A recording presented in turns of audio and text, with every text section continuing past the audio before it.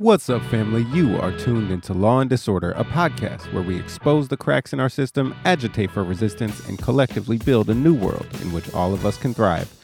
This is Resistance in Residence, where we profile artists using their gifts to change the world. This week's Resistance in Residence artist is Bay Area rapper and hip-hop journalist Rocky Rivera, whose album Gangster of Love celebrates a 10-year anniversary this week. Rocky, thank you for joining us. Thank you for having me. And remind me, did you work with me on that album 10 years ago? Was that something that we worked on together? I did. I was working with you around the release of the album. Yeah. That was super fun. I remember that. I remember it stormed that day.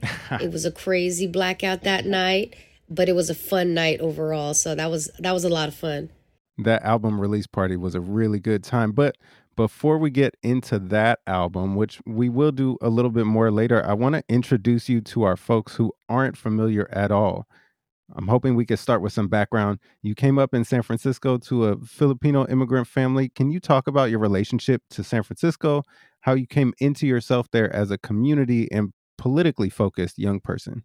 San Francisco is pretty much tatted on me. I mean, I rep it. I have 415 and in every username that I have. And I think that a lot of San Franciscans, the ones that were raised and some born and raised in the city, feel the same way. You know, we carry San Francisco on our backs because we can't afford it. That's one thing. But growing up in San Francisco, to me, in the early 80s and 90s was a blessing as a young person of color, because it felt like the whole city was ours. It didn't matter what neighborhood you were in. You had a view of the bay. It didn't matter how much money you had. You were able to afford to watch a Giants game, a 49ers game. And San Francisco means a lot to me because it is my home, and it's the first place that I made my home after my family immigrated from Angeles City, Philippines, a naval base over there called Clark Air Base, over here to Treasure Island Naval Base, where I was raised as a military brat. So San Francisco not only is something that I used to look at from Treasure Island every single day, with the best view in the whole bay, but it's really the politics, the people, the diversity influence my music throughout. So I owe a lot to San Francisco. So one of the things I want to dive a little bit deeper into there is like how you ended up picking up the pen. That was something I know you did at a young age. And maybe if you could talk about, I think of you both as a hip hop journalist and also as a rapper. Which one came first, and how did that experience lead you to the other? That's great. I mean, that's a good question.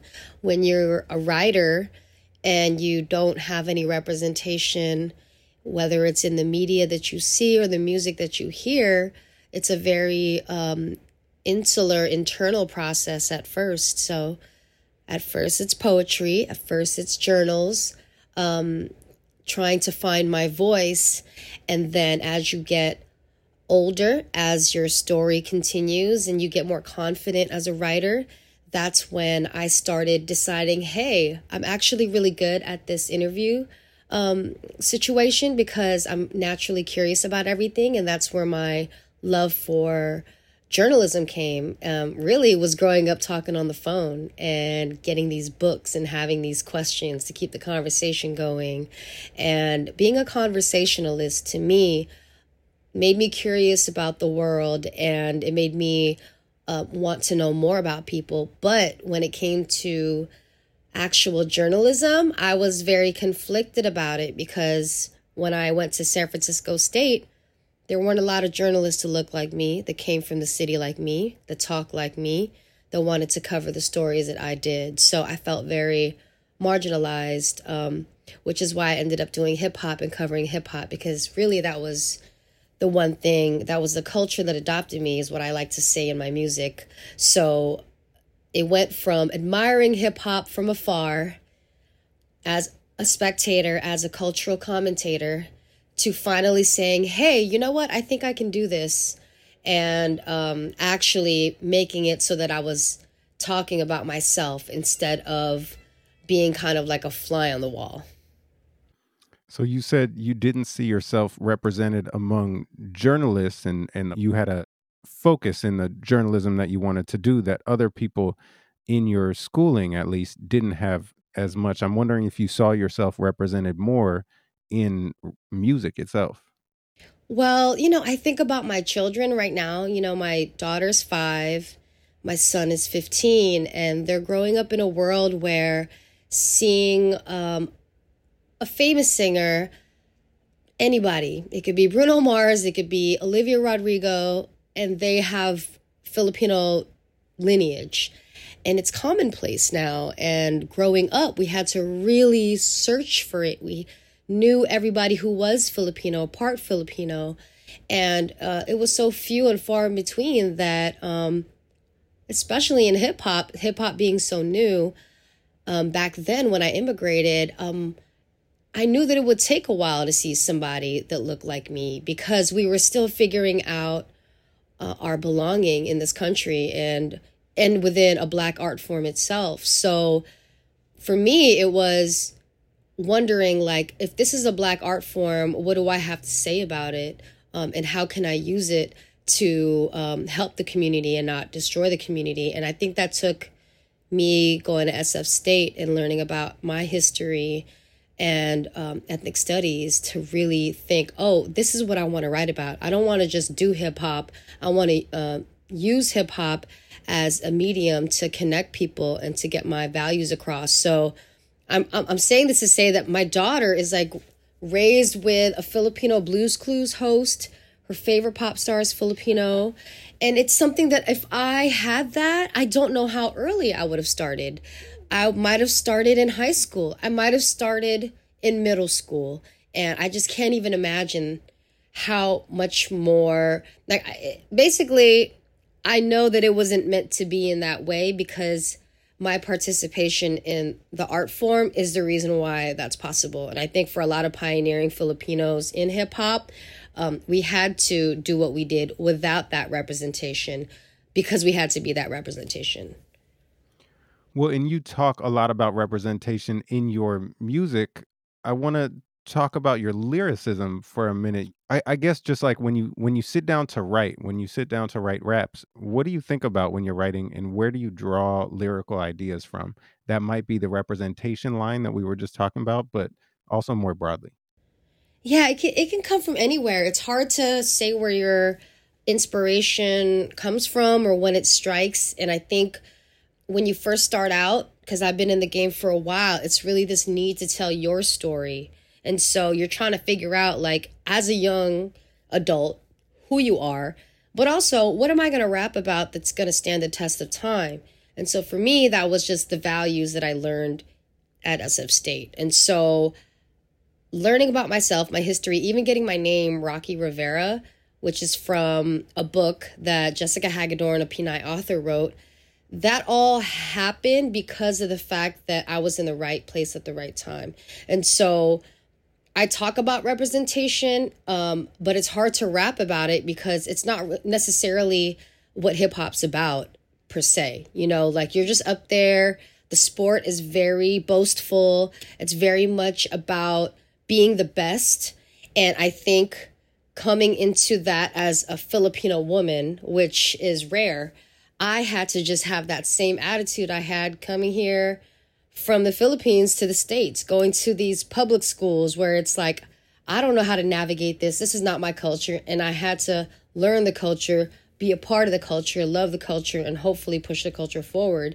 So when I did finally get an opportunity years later, decades later, to get on the mic, it was just a reflection of what I saw around me. And I think that anybody that has written about themselves or a memoir or even an essay, when you're underrepresented, you want to get as many versions of stories out there that represent your people because there is no one representation that suits us all. So this was always for the young Filipino girls that never fit in, that never had a voice, that wanted to say something, that were tiny but mighty, and that we knew we were talking about. We just weren't on no bull, basically.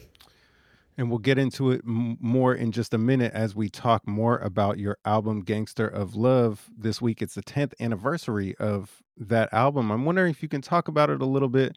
what it meant to you when it was first released, and maybe now looking back, if that meaning has changed for you now that you have a handful of albums, new chapters in your career, a second child, all that. Mm-hmm. Gangster Love 10 years ago, it's almost a full circle moment because there's certain clips and certain movements that were happening when this album dropped that I'm seeing cycle back, and I'm seeing a resurgence of. And when I moved to Oakland in 2011, end of 2011, beginning of 2012, it was around the same time that Oscar Grant got shot by BART police, and that kicked off protests that were basically out my front door.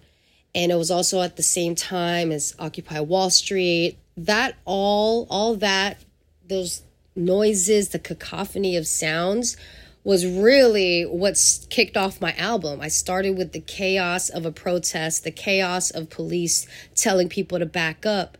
And that was literally what I heard outside of my door when I first moved to Oakland. So I used it all as an inspiration to make more resistance music, as I call protest music, and really be the sound of what somebody who was in a city like this hears every single day. So when I think about it and all the things that are happening now, so many things have changed, but so many things haven't changed. We still don't have any accountability for the police, especially when they kill unarmed Black folks. Nothing has changed about the way we deal with that.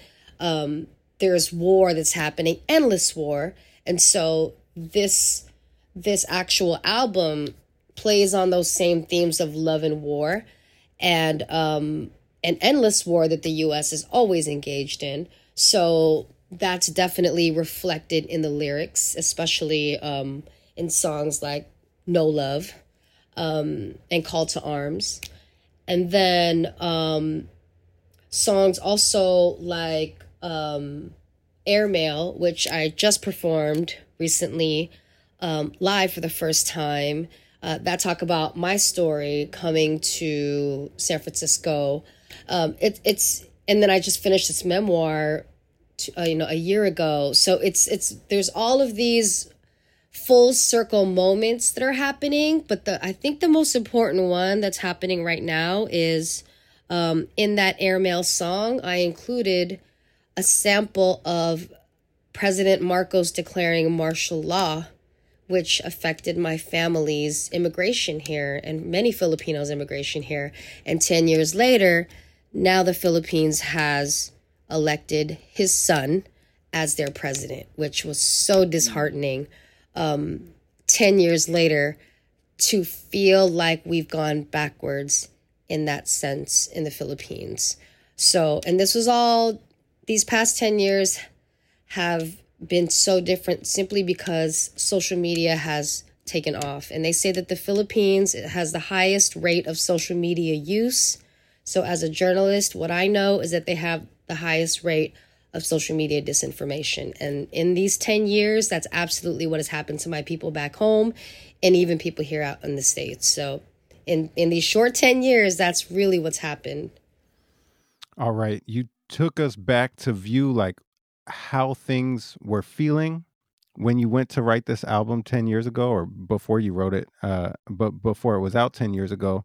I'm wondering if you can just bring us right into the album by sharing a verse with us. Sure. This is the first song. It's the title track called Gangster of Love.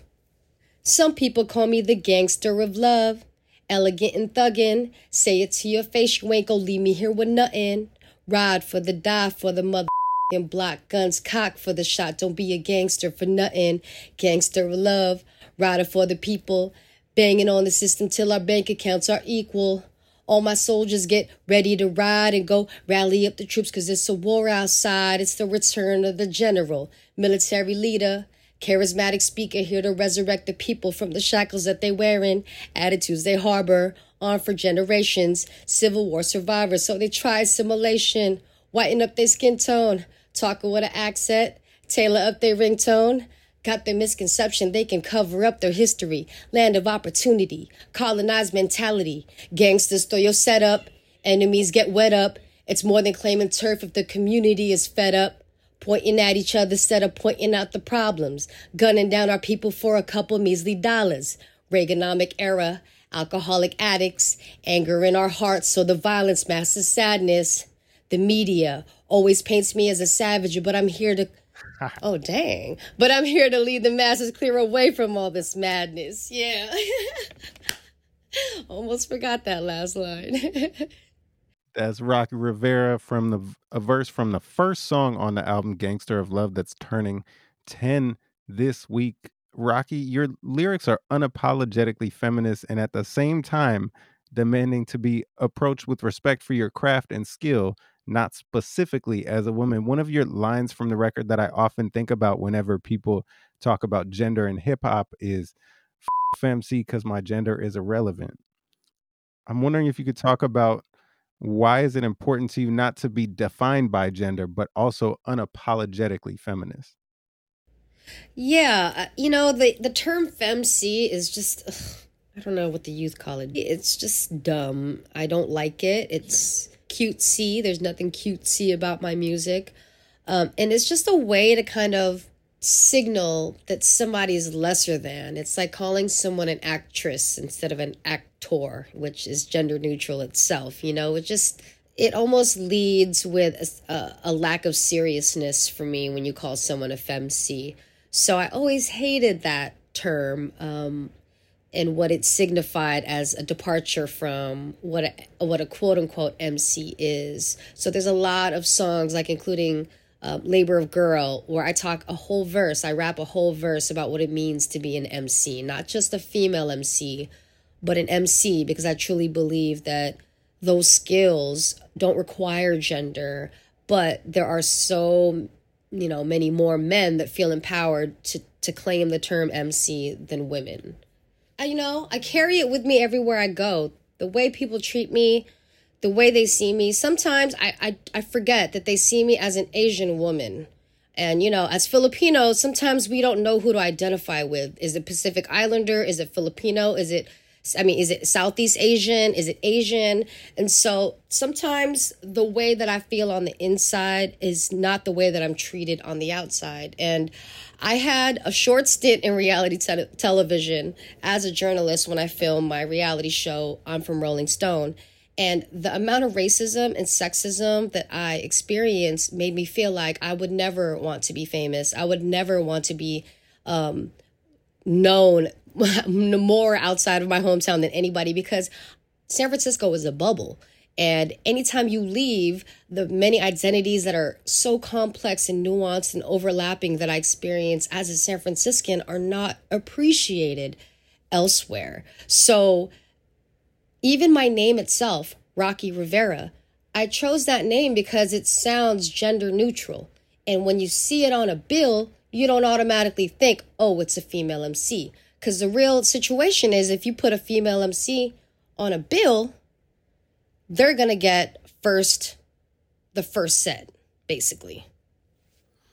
Yeah, you mentioned Labor of a Girl. That song is also a collaboration with Bamboo. I'm wondering if you can talk about how your musical relationship, specifically with Bamboo, has nurtured your MC experience. Yes, well, he'd like to think that he had such a huge impact and quote unquote, discovered me, and my music just got exponentially better since I met him.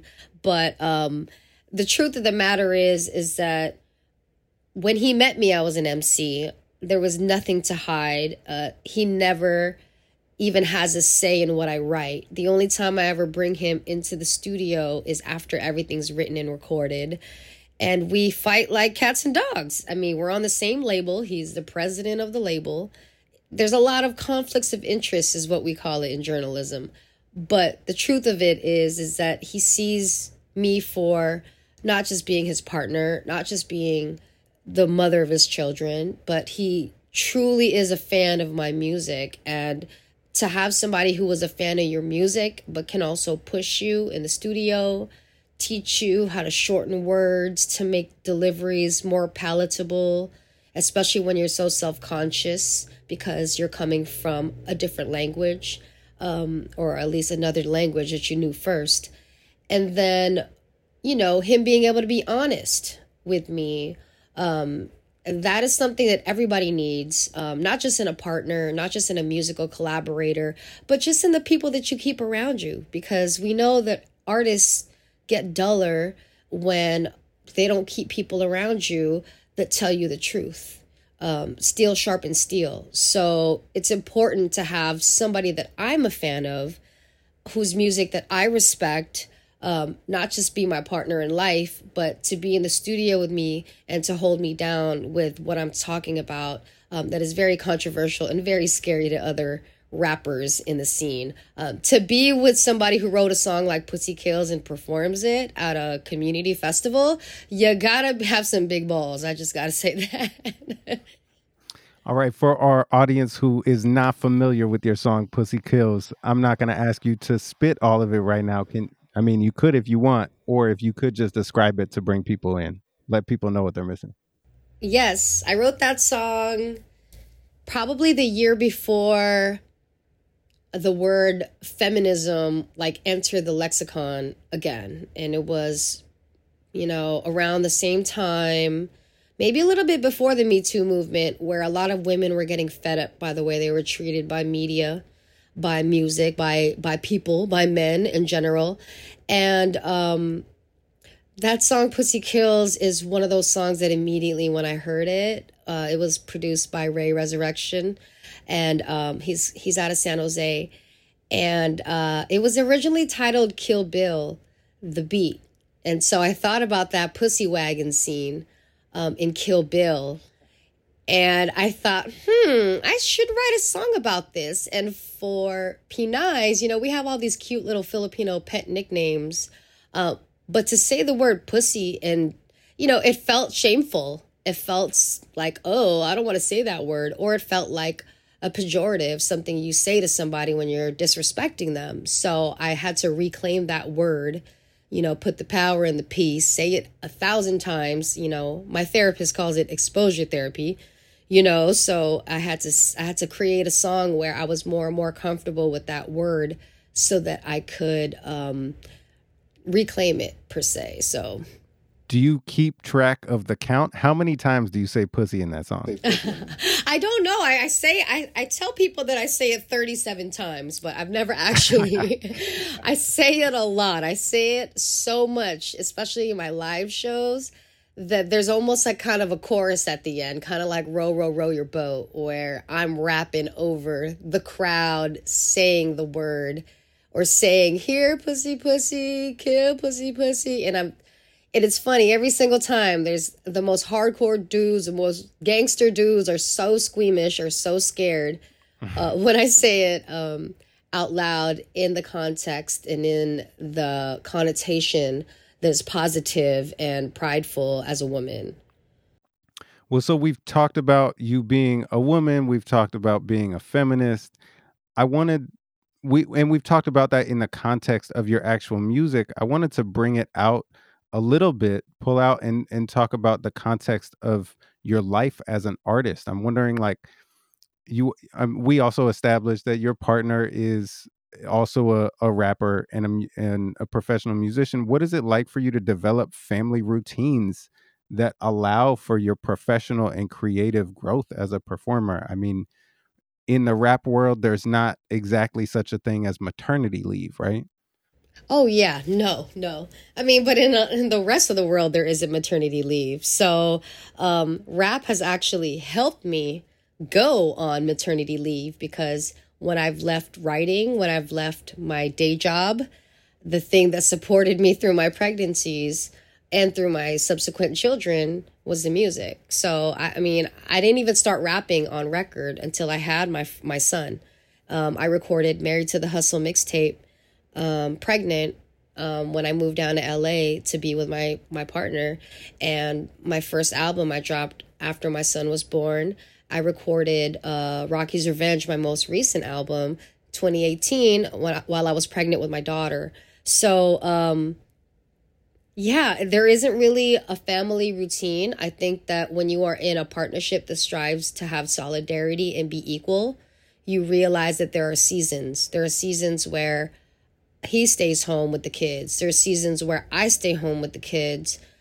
You know, there's times where I have a day job, there's times where he has a day job, or there's times where I'm on the road and there's times where he's on the road.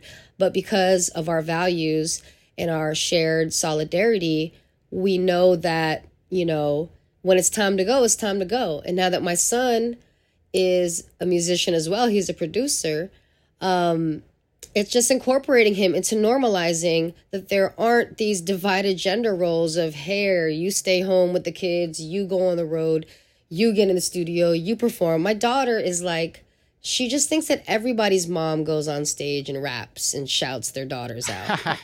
It's normal to her. And I hope that more families within hip hop is 50, old enough to be a grandpa, and I hope that these families see that it's like we're taking it out of the seedy venues and the questionable places, and we're keeping it family friendly. We're keeping it in these hybrid spaces because hip hop has to grow and evolve. It can't just be for the grimy back streets anymore. Hip hop is hella grown now, and now that it's my son listens to hip hop. I mean, I don't approve of his choice in music because it's terrible to me, but he would probably say the same. He probably thinks that his mom and dad rap like like hip hop, hibbity hibbity. He probably thinks we rap like that too. Like he tells me rapping on beat is too formal. So it's weird, like we're growing with hip hop and we're taking it with us, and we're incorporating it in our family, and it's become a family. I mean, we're not going on the road as a band like the Partridge Family, but I am saying the price, it might, soon in the future, it might be a deal for people to see all three of us or even all four of us on the same bill. So we'll see where that goes. Yep. Well, hip hop is definitely growing and developing. I can't really believe it's been 10 years since you released Gangster of Love. It was a pleasure to work with you around that release. You have an event coming up, and we're going to have to wrap up this conversation real soon, but you have an event coming up to celebrate the 10th anniversary release of that album along with a vinyl release of the album. I'm wondering if you can share details of the event, give anyone an invitation to come through and talk about the vinyl. Yes, we are collaborating with the Stax Record Shop. The Stax meaning, that's a nickname for Hayward. Their record shop, we are releasing very limited qualities of the Gangster of Love album on limited edition pink vinyl, which is the color of the cover. Also complete with the full paper doll that Chioma designed, which is my take and my flip on the classic paper dolls that little girls used to play with.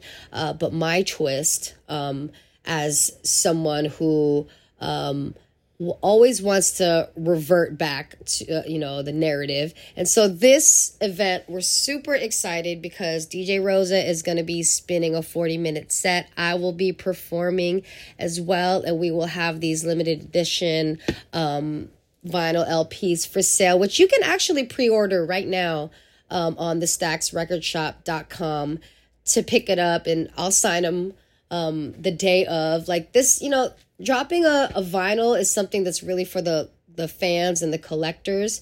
So as somebody who feels very much in the classic vein of one MC, one DJ, and my DJ still spins vinyl, we want to keep the art form alive by going to a record shop, dropping a record, and having people come in person. Like, and what's more classic in hip hop than that? I think we're too used to the Twitch situation and being away from each other, that it's going to be good to see you all on October 29th, which is the exact 10-year anniversary of Gangster of Love at Stax Record Shop.